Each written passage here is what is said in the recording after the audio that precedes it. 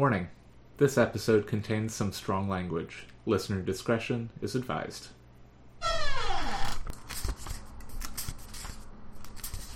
Hello, and welcome to Tales from the Trunk, reading the stories that didn't make it. I'm Hilary B. Bisnieks. On today's episode, we have a good friend and large internet beetle, Preemi Mohammed. Preemi, welcome to the show. Hi, Hilary. Hey, I'm super happy to have you on this show. You've been on my master spreadsheet of people I want to have on this show since day one, pretty much. So it's awesome to have you here. I'm very excited to be here. I hope you have power for the entire show. I also hope I have power for the entire show. Listeners, PG&E has been threatening all day to maybe turn the power off just up the street from me, so if this episode has a big, massive fail, that's the reason. And you won't actually hear me explaining this. Yay! Preemi, you're going to be reading The Broken Astrolabe of Tychon Silkentongue, is that correct? That is correct. Alright, and is there anything that you would like to tell us about this story before we begin? I guess just that this is starting from the start, so it's not really from the middle of a story or anything, so hopefully listeners will be able to figure out what's going on, and I believe I wrote it sometime around 2014. It looks like I last edited it in 2015, so this is not a very old trunk piece, but it's trunked. Awesome. Alright, ready when you are. Alrighty. The Broken Astrolabe of Tychon Silkentongue. Tychon Silkentongue, scourge of the Emerald Seas, bane of Her Highness's Imperial Fleet, thief of the hidden treasure of the many-legged god, unscrewed his fingers from his ears and brushed the shrapnel from his beard. Oh, he said. The great three-master bobbed lightly on a sea that was not the sea. The same dark water he'd seen before he hit the deck. The same clear sky blazing with stars through the silk scarf of the northern lights. But all wrong. With ringing ears he looked up at constellations that, to his expert glance, had never existed. Captain?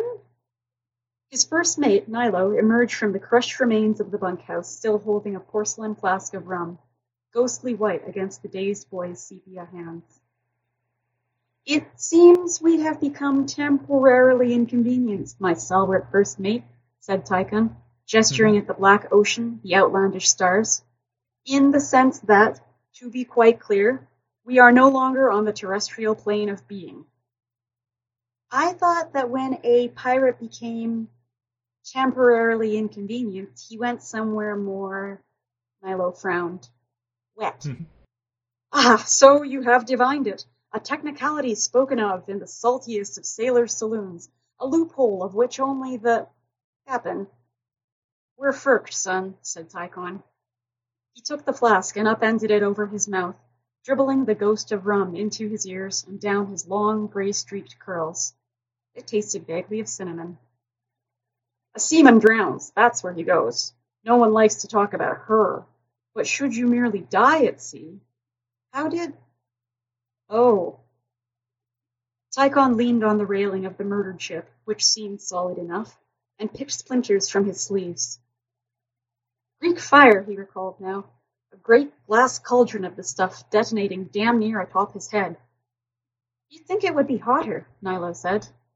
Torture, I thought, said Tychon. With that said, if they strained their ears over the lapping water, screams were indeed audible, the high, throat-tearing shrieking of true pain, like outside the Empress's dungeons. She liked to build them in public places so that everyone could hear her ministers at work, but these screams suggested that they had nothing on hell. Dreamily, he went to the great fingerbone-studded wheel and gave it an experimental twist. It moved as easily as if it had been made of sea foam, turning a rudder the size of a house and sending the shepherd moon in a smooth arc. Which way was north? Was there a north here? He put Nilo on the wheel and ducked into his smashed quarters, tossing aside insubstantial debris till he reached his desk. The brass spyglass was intact, having evidently been killed in the explosion, but his astrolabe was nowhere to be found, likely vanished into the gaping hole just where the aft magazine had been. All he wished was to put the moon in a straight line, which, on a featureless ocean, far from landmarks, under stars he'd never seen, did not seem insurmountable. Mhm. Had he not found the unknown islands of Thot Bes with no more than his trusty instruments and a fair sky? Eluded the Imperial Navy in the mysterious lands east of the Great Danvar? Skipped his great ship like a stone unerringly from port to port, always arriving within days of his promises? "What's our bearing, Captain?" "Due over there," he said, and pointed. "I do believe I see the outlines of what, in proper light, might be terra firma." But as the sun rose, a faint, cool thing that had no impact on the ship thermometer, the outlines of that land were no closer, though they had traveled for, his senses insisted, hours. The brass clock in his quarters, trimmed with fancifully cast gulls and squid, had apparently sustained not so much as a scratch, but it was not keeping time. He and Nilo watched in amazement as the hands moved backwards, jumped ahead, vanished for several minutes, reappeared. "You should get your money back for that, Captain," said Nilo, who enjoyed working for a man named Silkentongue to precisely the degree that he would never be saluted as such. Tychon, rather than pointing out that the clock had been looted long before Nilo's time, pushed his hat back to scratch his head. Had his fleas, too, come to hell? Never mind. Now that there was a sun, he could get a bearing, instruments or no. "Onward, first mate, and that'll be enough sass for now." But nothing was so simple down here. With the sun up, they sailed for what the confused brass clock insisted was either 2 or 13 hours, and their shadows wheeled gaily about their feet, and the distant outlines of the island grew closer a dozen times before veering away. The sun set with ungracious haste, visibly crawling across the sky, down, and then briefly to starboard, and then more lingeringly to port, giving them a moment of vermilion skies before the hateful stars returned. Uneasily, Nilo built himself a nest of folded canvas, not expecting to sleep here, where time and night had no meaning, but sleep he did, his slender back curled like a cashew nut, shivering in his burned and bedraggled finery. He woke to the sound of screams, and struggled free of his bed. "Captain! Oh, not down here, not here!" He wrestled the big man's hands away from the railing, adroitly knocking the captain's legs out from under him, and sending them both spilling to the deck. Tychon clamped his mouth shut against his cries, and clutched his bare head, face contorting in what seemed like a madness as sudden and pure as a fever. "I cannot orient, my loyal first mate," Tychon said thickly. "All is wrong. The celestial rules have become corrupt. This surely is a place where no angels have come. Had I doubted? No, my dear Nilo, we are indeed in hell. For what else is hell except the only place where Tychon Silkentongue cannot by sun or stars navigate his ship?" Nilo had no answer. Always he had trusted his captain to find their way, and only knew the most elementary principles of nautical orientation himself. His hand slowly unclasped Tychon's velvet coat, trusting him to not attempt another leap. He knew that death had not been the object, not truly, only escape. "Drop anchor, Captain, and get some sleep," he said, "and at dawn we will decide what to do."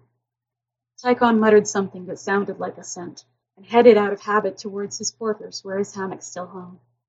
Nilo placed the anchor himself, the great capstan moving with unpleasant ease, and returned to his nest, determined to keep watch until the strange sun rose again. Instead, the northern lights merely flickered and flowed brighter and brighter, bluer and whiter, until at last they vanished in a blink, and it was day. Curiously, neither this fact nor the appearance of not one but 3 suns deterred Tychon as he emerged, stretching and roaring, the apparent picture of good health, his bronze face rosy and well. "We have a spyglass, pen and ink, Nilo," he said, clapping the boy on the back, "and I am no sniveling seal pup to roll onto my back and declare defeat simply because I have found myself in hell and cannot steer my ship. This place runs on rules we can come to know. We must study them and devise our own ways." Despite the apparent weightlessness of all the ship's workings, they had to work together on the captain to bring up the anchor, cursing and leaning on the translucent handles of scrimshawed bone. The very Devil himself take this thing, Nilo began, then cried out as a great green-black tentacle flopped over the railing and inched towards them. Tychon sighed and drew his sword, wondering whether this were the malevolent soul of one of the many sea monsters he'd killed whilst alive. A belief in hell, after all, was clearly no prerequisite for being sent here after death. A screech of tearing wood signaled the loss of their figurehead, torn loose by another grasping limb, this one tipped with a lobster's glossy black claws. Terrible bad luck to lose a figurehead. He'd have to set Nilo carving a new one right away. That's all I had for the excerpt. All right. So, I love that. 100%. And it is very much...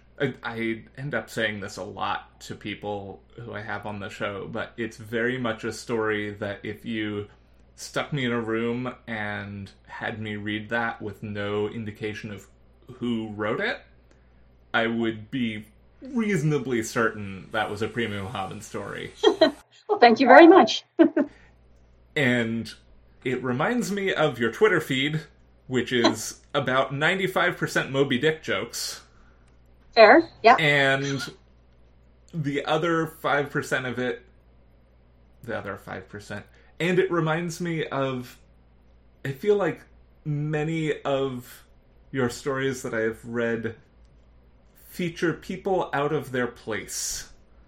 And the one I'm specifically thinking of, looking at your profile picture of a dinosaur skull, is the time-traveling paleontologist who gets stuck in the Paleocene. Yes, I love that story. I like the idea of extremely competent people who still somehow find themselves out of their depth. Mm-hmm. It's almost the opposite of competence porn while still having that essence of it. Yes, they tend to think they can use their skills to get out of the situation no matter what the situation is. So yeah. It's kind of our job as a writer to throw them into an even worse situation and say, get yourself out of that. Mm-hmm. Which I think makes some of the best stories. I agree. So I wonder, as somebody whose Twitter feed is 95.555% Moby Dick, what some of the inspiration was behind writing that. You know, I was wondering that myself when I started the story. I actually hadn't read Moby Dick since I was a child, and it wasn't, I think, top of the mind. But I was thinking kind of the idea of some kind of bargain. I had this strong image of an explorer, not necessarily a pirate, trapped in an unfamiliar hell, and even if he couldn't come back to life because he had clearly been killed, he wanted to get to a proper piratical afterlife. Mm-hmm. And I thought, if you were in hell, who could help you get out? And so he makes a wager with the devil, and that actually turns out to not be the answer to the question. But yeah, the astrolabe figures in it, so that's how this ended up with this ridiculous title. Nice. That's awesome. So let's get right into the trunk, because when we were talking about your appearing on this show, you said, you know, I'd love to. I've got tons of things in the trunk, and I'll probably have more by the time we actually record. So I know that you write a whole awful lot, and I wonder what your feelings are on trunking stories, because it's something that happens to everybody, but I imagine, as somebody who has not written, I think, any fiction in 2019, that it's a bit more common for people who are more prolific. Yeah, I was thinking about that, actually, when you invited me to be on the podcast, is what are my criteria for trunking something, and have they changed over the many, many, many, many moons that I have been writing? And I think they actually haven't, and I think my trunk is so full because, like, as you said, I appear to be very prolific. I do write a lot, but it's kind of the mentality of just, oh my god, get it out, fail fast. And so what ends up happening with my trunked stuff is I realize that it's not working and I'm too lazy to fix it, or I trunk it because I realize that I'm not really in love with the story. So actually, I think I'm trunking less these days because I stop earlier on projects I'm not very, very passionate about, which is nice.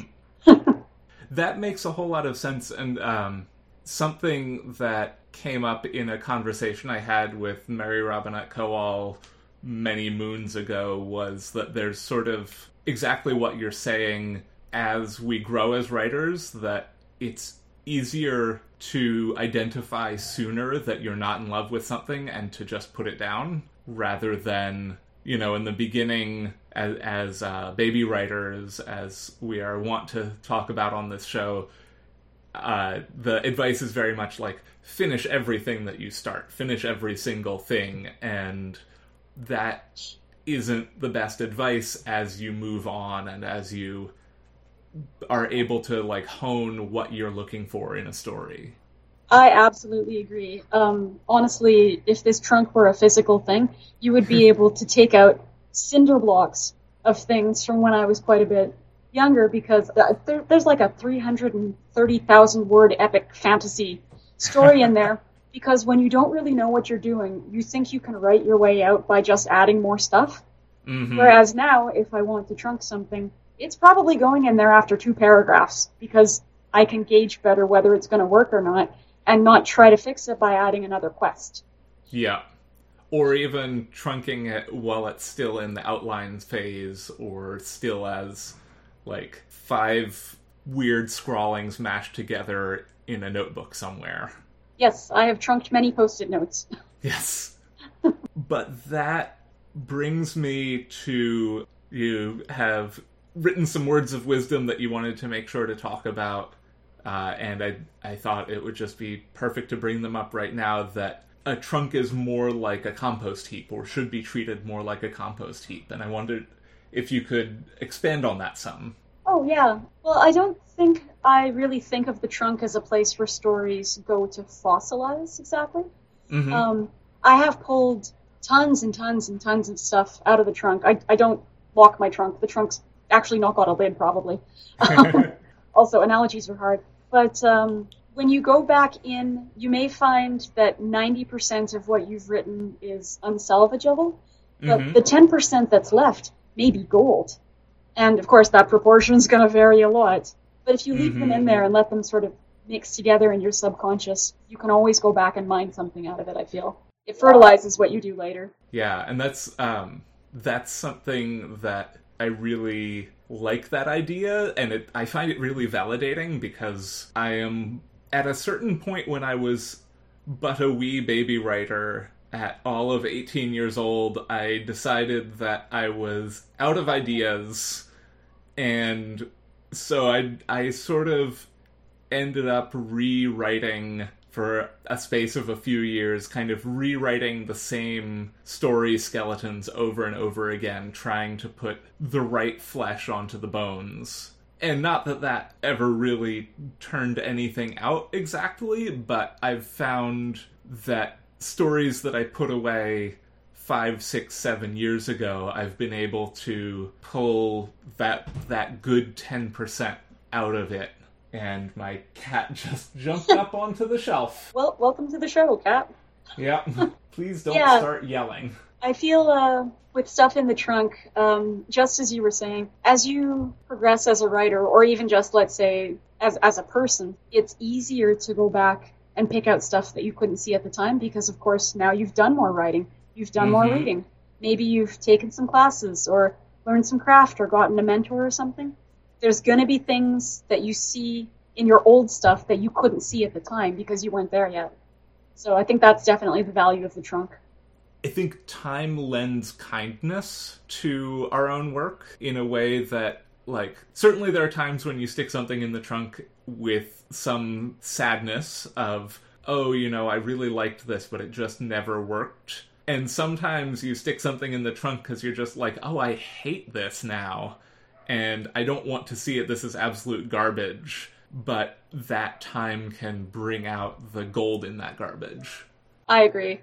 Well, and I think with this particular story, it got trunked not because I didn't love it, but I was dissatisfied with how predictable it seemed, and everything that I was excited about and wanted to put into it seemed too obvious. And to pick it apart and do the work of re-engineering it to be more surprising, more tense, or deeper, or more scary, laziness overcame me for what I thought was such a silly, pulpy story. And I stopped where I stopped, knowing that readers would be like, well, I saw everything coming a mile away. And I was just too lazy to start it up again. But maybe someday, because after the excerpt I read, there's about another 3,000 words or so. So it's a chunk, but it's not a book or anything. Right.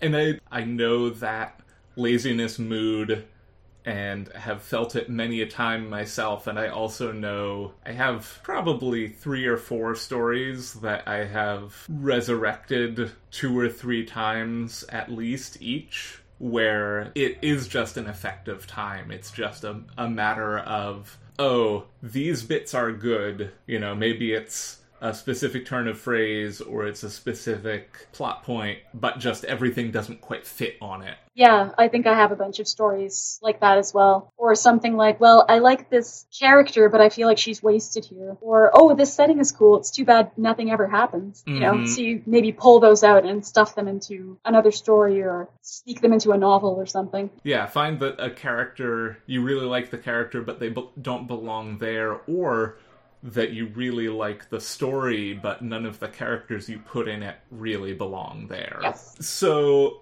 one of the things that I love to talk about on this show is when my guests have a novel coming out, and especially when that novel has some history to it with a capital H. And you have a book coming up in March of 2020, Beneath the Rising, from Solaris Books.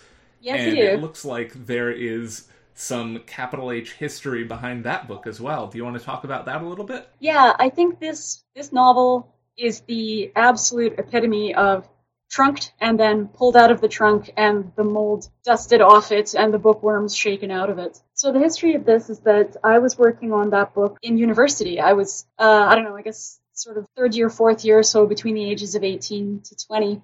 And I put it away because I put everything I wrote away back then. I wasn't interested in getting published, but later on when I was interested and decided, well, maybe I should get one of those agent thingies, which of course you do with querying a completed book, unless you're a celebrity and can sell on proposal or whatever. Right. I went digging in my trunk and found a ton of extremely terrible unfinished novels, and a bunch of novel outlines that I decided I did not have time to fix.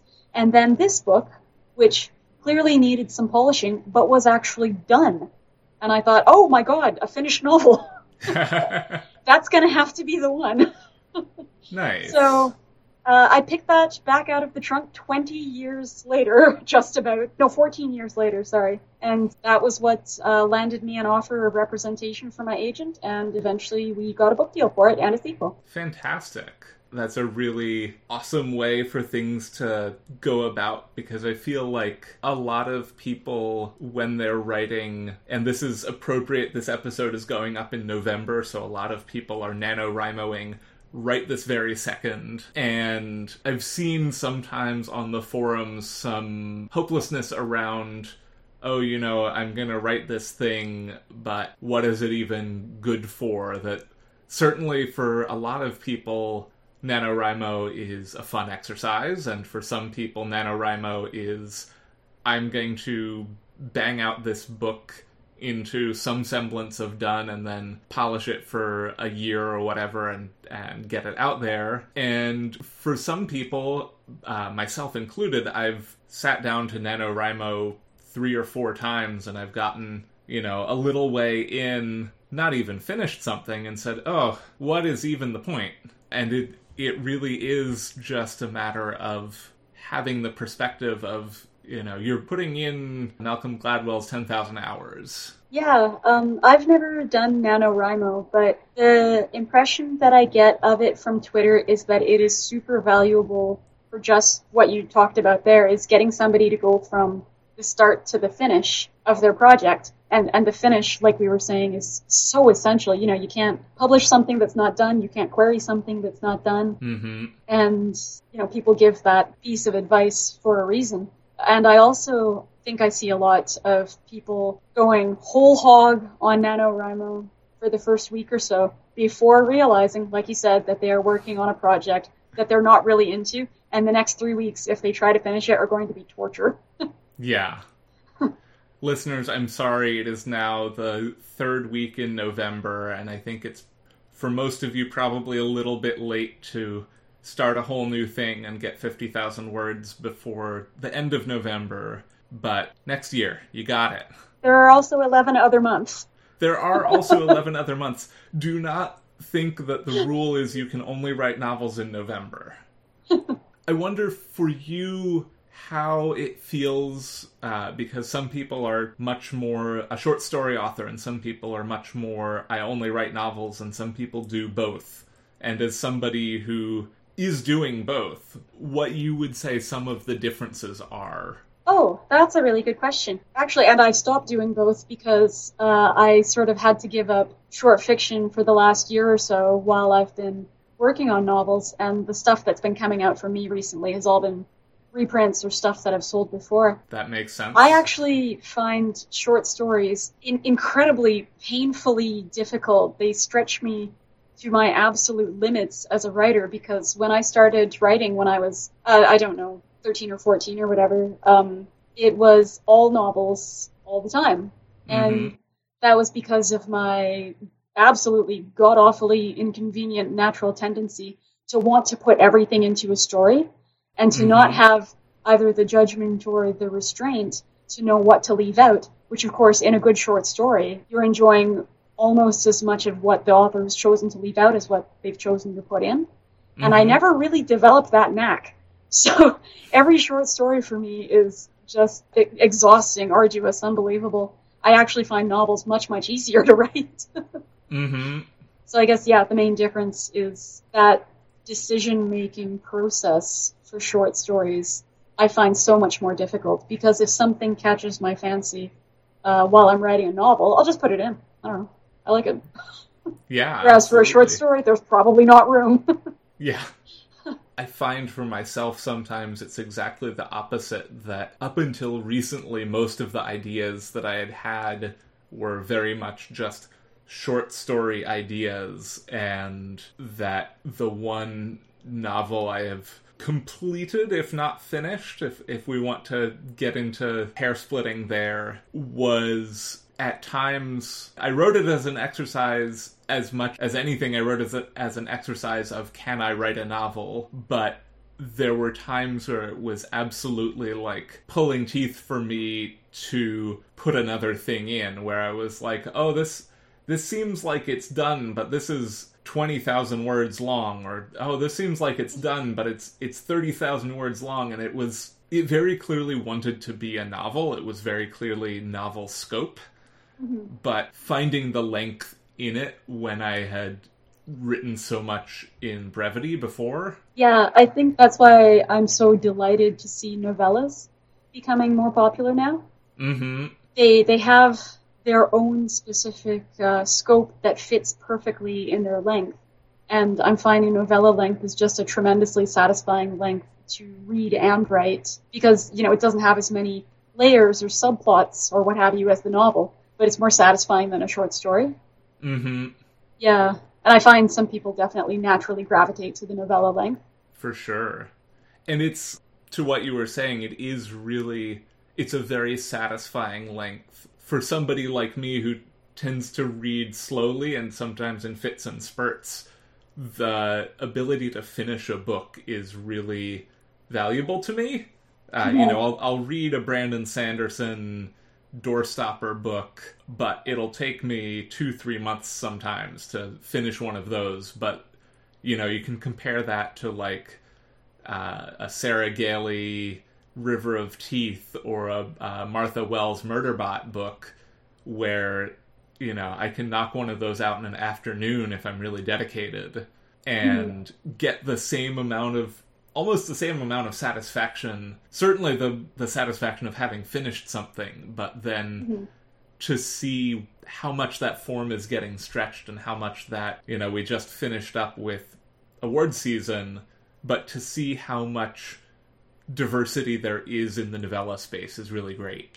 Yes, I've been finding that just wonderful, especially in terms of like choices for novella, whereas even 4 or 5 years ago it felt like there was far fewer of them out there. Mm-hmm.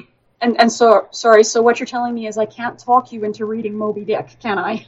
Oh, you absolutely can talk me into reading Moby Dick. It is in my Everest-sized TBR.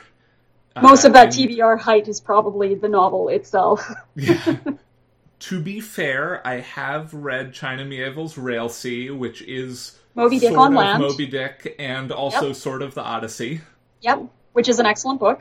It is an excellent book, and has probably one of my favorite first lines of fiction written by, like, straight white guys, at least. Like, that and the beginning of Neuromancer are, like, very memorable first lines. Yes, they stick in the memory. To say nothing of It Was a Dark and Stormy Night, which people lambast all they want, but it is actually the start of A Wrinkle in Time. Yep. Which I love, as one ought. So this is completely off the wall, but I remember one of the first Twitter interactions that I had with you that sticks out in my memory is a couple of years ago you had tweeted something about wanting readers to be able to put a voice to, like an actual voice to an author's name. And so everybody was tweeting out these little videos of them reading things, either reading their own things or reading some other fiction or poetry or what have you. And I remember just being so delighted by that. And I think I read a little bit of the 13 Clocks to join in your semi-viral Twitter semi-challenge. I vaguely remember that. I think I read a Philip Larkin poem, if I recall correctly. That seems correct.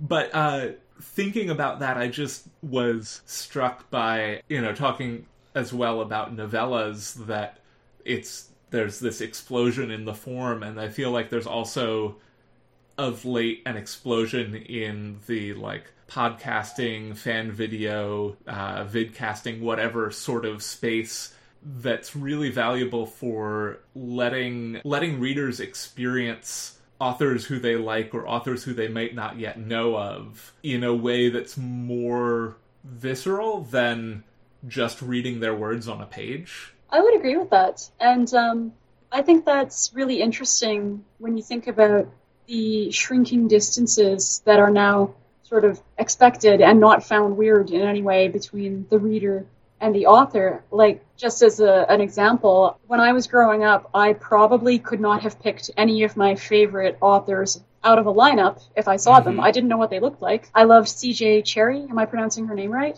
Sounds right. I was like 32 before I found out that was a woman. Like, I had no idea. Mm-hmm. And now people, they see what their authors look like. They can meet them when they go on tours. They can listen to them on podcasts. Some of them read their own audiobooks. And I just find that really, really interesting in terms of a shift between that distance. I think it used to be more possible to write an entire book, maybe have an entire career, honestly, without thinking about your readers at all. And now you kind of think intimately about them while you write. You think, maybe there are people out there specifically that I can think of by name that would like this short story I'm writing. Yeah. And that can be absolutely terrifying, but I also just kind of love that, to be able to, as a fan, to be able to tweet at a writer and say, I loved this thing, it meant so much to me, and as a writer to be able to have the potential of receiving that. As a podcaster now, I get that sometimes of people tweeting at me and saying, I really love the kindness that you show in your show. I really love, this episode that you did was really thought-provoking. And I'm like, oh my god, that's super exciting to me.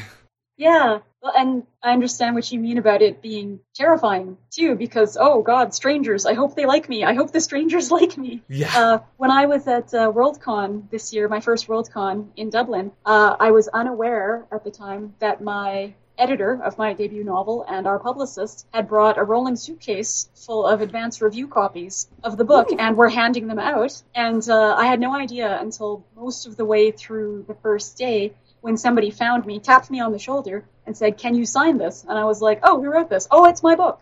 How did you get this? Who are you? I will sign it for you, but Yeah. this is the most frightening thing that's happened to me in ages." Mm-hmm. So, yeah, it was nice to see people excited about it, but it was also horrifying, and I wanted to go hide in the bar. Yes. And then I did go hide in the bar. A And then good people plan. found me there and made me sign the book. Yeah. I know my personal background as the child of science fiction fans from way back when. It's interesting to see the shift in how fandom is done now that the internet is a thing, and how friendships are done now that the internet is a thing. That my dad has never used the internet and writes letters on a manual typewriter and goes to the post office and sends them to friends in far-off places like Reykjavik and North Dakota and Vladivostok. And then I just log on to Twitter and spout off some dumb shit and then make jokes with writers who I know just because at some point in the past I was like, "You look like an interesting person. I want to know more about you." I feel like I've made a lot of Twitter friends that way. And also, I love that your dad writes letters. I find that so charming, and I wish more people would do that. Isn't it so nice to get a letter? It's Or like so a wonderful to postcard get or a something? letter. I mean, not that I don't like getting tweets from my friends, but Yeah. Well, and I think that's the reason that we have February's National Letter Writing Month, or Letter Writing Month, whatever. is it? Oh my god, I should write people some letters. Yeah. I'll write you a letter in February. I will write you a letter, provided Excellent. California's still there and Yes. hasn't burned down or floated away or anything. You know, fingers crossed. Fingers Anything crossed. can happen. But yeah, I think I've made friends on Twitter specifically because a bunch of us were in an anthology together. So I must have 30 or 40 people that I've been friends with for years just because we all shared a table of contents once. And I feel like that's quite common, and I don't know why I find it funny, but... I think it's common, and I think it's a really great thing. I think I'm probably friends with you on Twitter and in person or in voice, whatever you call this thing that we're doing, Yeah.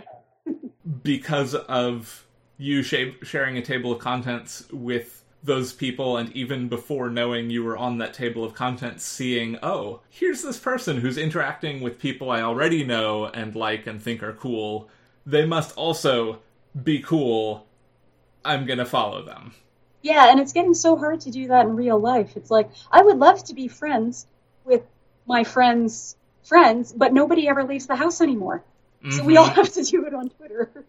That's the only place where you can hang out with your friends' friends. For sure. I'm assuming that the anthology that is the source of many an internet friend is No Shit There I Was. Indeed it is. Fantastic. You are the third No Shit There I Was table of contents person on this show now. Oh, that's awesome. So you're kind of recreating the anthology. I'm slowly going through the table of contents there. I've already had Tyler Hayes and R.K. Duncan. Oh, that's fantastic. Yeah.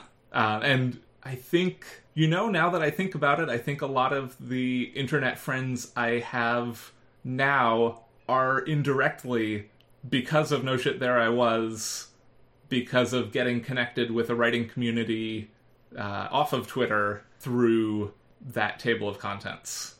Same here, I think, because almost all the people, I think, in that table of contents already knew a bunch of people. But for me, that was my second story sale, I think, ever.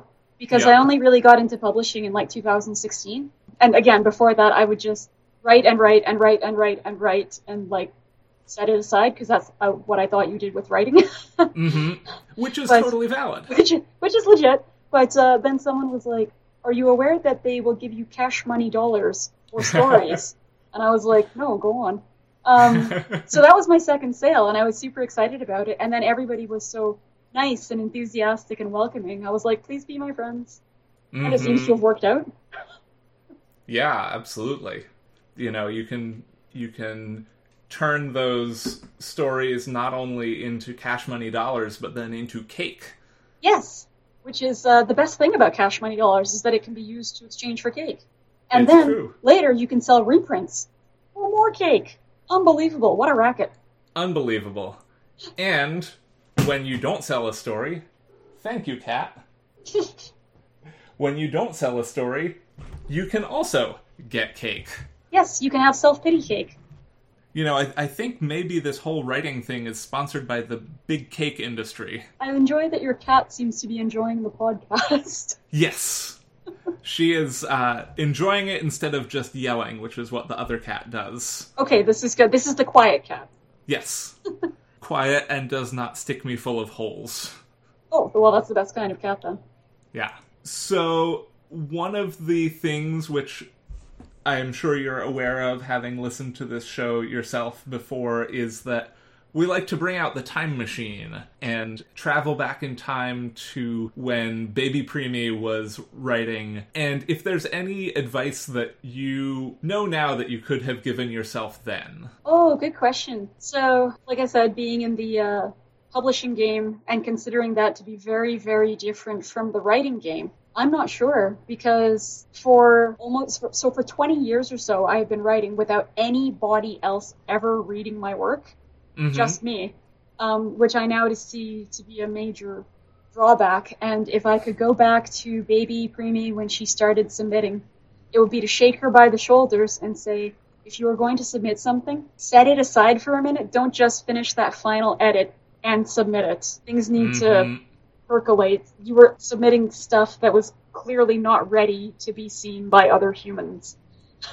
in the excitement of realizing that you could sell short stories for money, I submitted a lot of stuff that was clearly crap. Which I think is an important part of being a submitting writer. I agree. I think it's tremendously useful, because how do you eventually develop the ability to distinguish crap from not crap if you don't write and submit some crap? I mean, the one other way to distinguish between crap and not crap is slushing. Yes. You very quickly figure out, I used to say, you know, I should never have a magazine. One of the things that I thought before I eventually decided, hey, I should start a podcast, is like, oh, wouldn't it be cool to have, like, an online magazine someday? And, you know, I'd always say to myself or to anybody who would listen, like, oh, but I could never do that because I'd just buy everything because I'd think it was all just so great. And then the couple of times that I've slushed brought me quickly to my senses. Yeah, I have been slushing for the Escape Pod podcast for, I don't know, what are we at now? Probably less than a year or so, which has definitely been extremely eye-opening. And yeah, it's when you see some of the stuff that people thought was appropriate to send in, you start to lose faith in the ability of mankind to progress at all ever past its current point. But you also start to realize, oh my god, editors are needed and they have a very tough job. There's a lot of very, very bad writing out there, and there's also a lot of very, very good writing that just isn't a good fit. Yeah. And that last part is so key, and something that, you know, if I had my time machine, is something I would just yell at myself incessantly, is something can be good and not be a good fit. Yes, absolutely. Yeah, and that's something I wish I'd also been able to tell myself, because I really, like I said, I think I rushed into it, and I really started submitting stories to places that I wasn't very familiar with what they had already published. And that's so key. Otherwise, how do you know if it's a fit? Yeah. And sometimes there are just so many markets, and it can be difficult to familiarize yourself sufficiently, using heavy air quotes, with the market to know for sure that something is a good fit. But even just like one or two stories, you can kind of get an idea of the voice that a market likes and the sorts of things that the editors like. Yes, I agree. And yeah, I think I can only think of a handful or so of magazines that I would think had such a distinctive voice that if you picked a story out of it and if you read it completely on its own, you might know that it was from there. Shimmer Mm-hmm. Stories actually is the one that comes to mind. That I was never what I wrote, was going to say. yeah, I never wrote anything shimmery, and I knew it. And I always loved the stories in there, but I just, that wasn't what I was writing. But the editorial voice was so perfect and clear and distinct. You always knew what was a Shimmer story and what wasn't. Mm-hmm. Yeah, I wrote an almost shimmery story that was a Flash piece, and they were very hard to sell on Flash, which ended up being that story's downfall. But it currently resides in the trunk because there's nobody else who has quite that same sensibility as Shimmer. Mm-hmm. And hopefully someday it'll come out, or I'll just have a collection coming together and they say, oh, we need 600 more words, please. And you'll be like, have I got a story for you? Yes. And they'll say, have you? And I'll say, actually, I do. Please behold my trunk. Yes. Just root around in there, you'll find something. As somebody who also was guilty early in my career of essentially sending stories out, having shown them to approximately nobody, and with only the idea that editing is going through and cutting a bunch of words out sort of arbitrarily. Because I imagine this is a question a lot of listeners rather, might have, is like, so how do you find somebody to read this thing and tell you if it is good? I have not yet figured that out. So people still don't read my stuff before I send it out. I don't have beta readers or alpha readers or whatever. Mm-hmm. And again, I think that's from the 20 years of writing alone. And I forget which writer it was that said that writing is not a team sport. You can have cheerleaders, but you shouldn't have somebody running out onto the field to help you. And I don't think that's true for everyone, but I strongly feel that I wouldn't be able to find anybody who could read a work with the same kind of, I don't want to say harshness, but with the same kind of word-murdering viciousness that future preemie reads past preemies works with. That's fair. Yeah, I'm my own editor, and then it goes to submission or it goes to my agent, and these days that's about it. That's absolutely fair. And it is, I will say that 20 years of practice is a fair bit and a good way to be able to hone that voice. I will say that having a community of writers, and for myself, I find the cheerleading aspect very helpful in having beta readers, in having people just to bounce ideas off of sometimes, and everybody's process obviously is different, but hello, Kat. Yes, just mash your face against everything, please.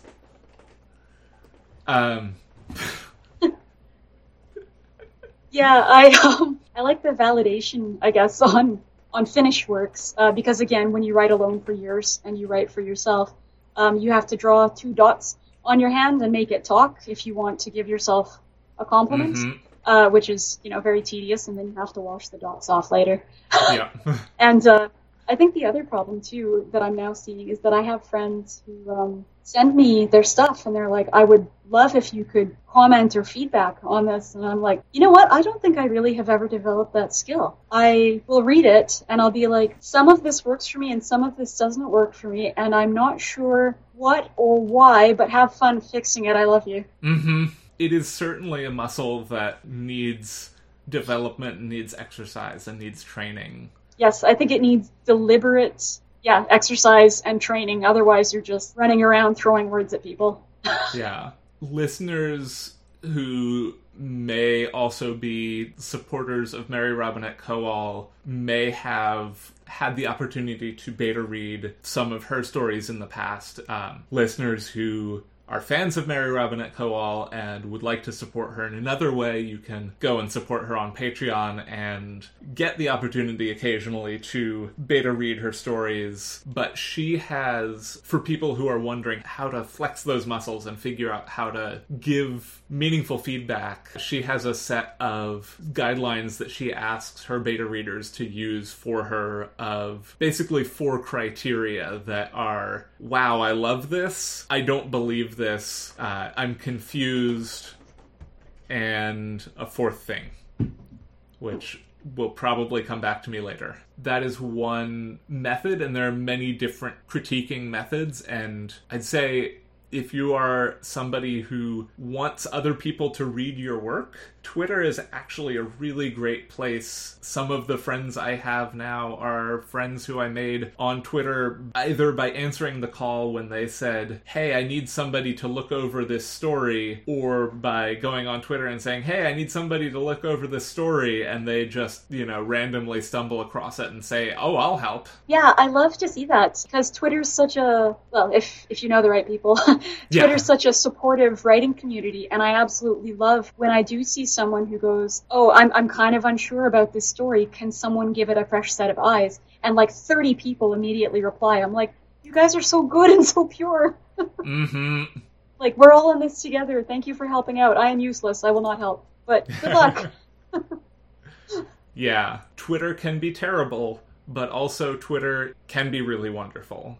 I agree. And, it is, as with so many other things, it's a matter of filtering and figuring out what works for you. Yes, and as with everything in life, it's about careful curation. Yes. And what do you call it? Signal to noise ratio. Yeah. Yeah. Yeah. Listeners, if you need some people to follow, any guest of this show, a worthy follow on Twitter. Please follow me. Yes. I should post a lot, though. Watch out. I mean, anybody who's listening to this show who follows me already gets a lot of shit posting, so...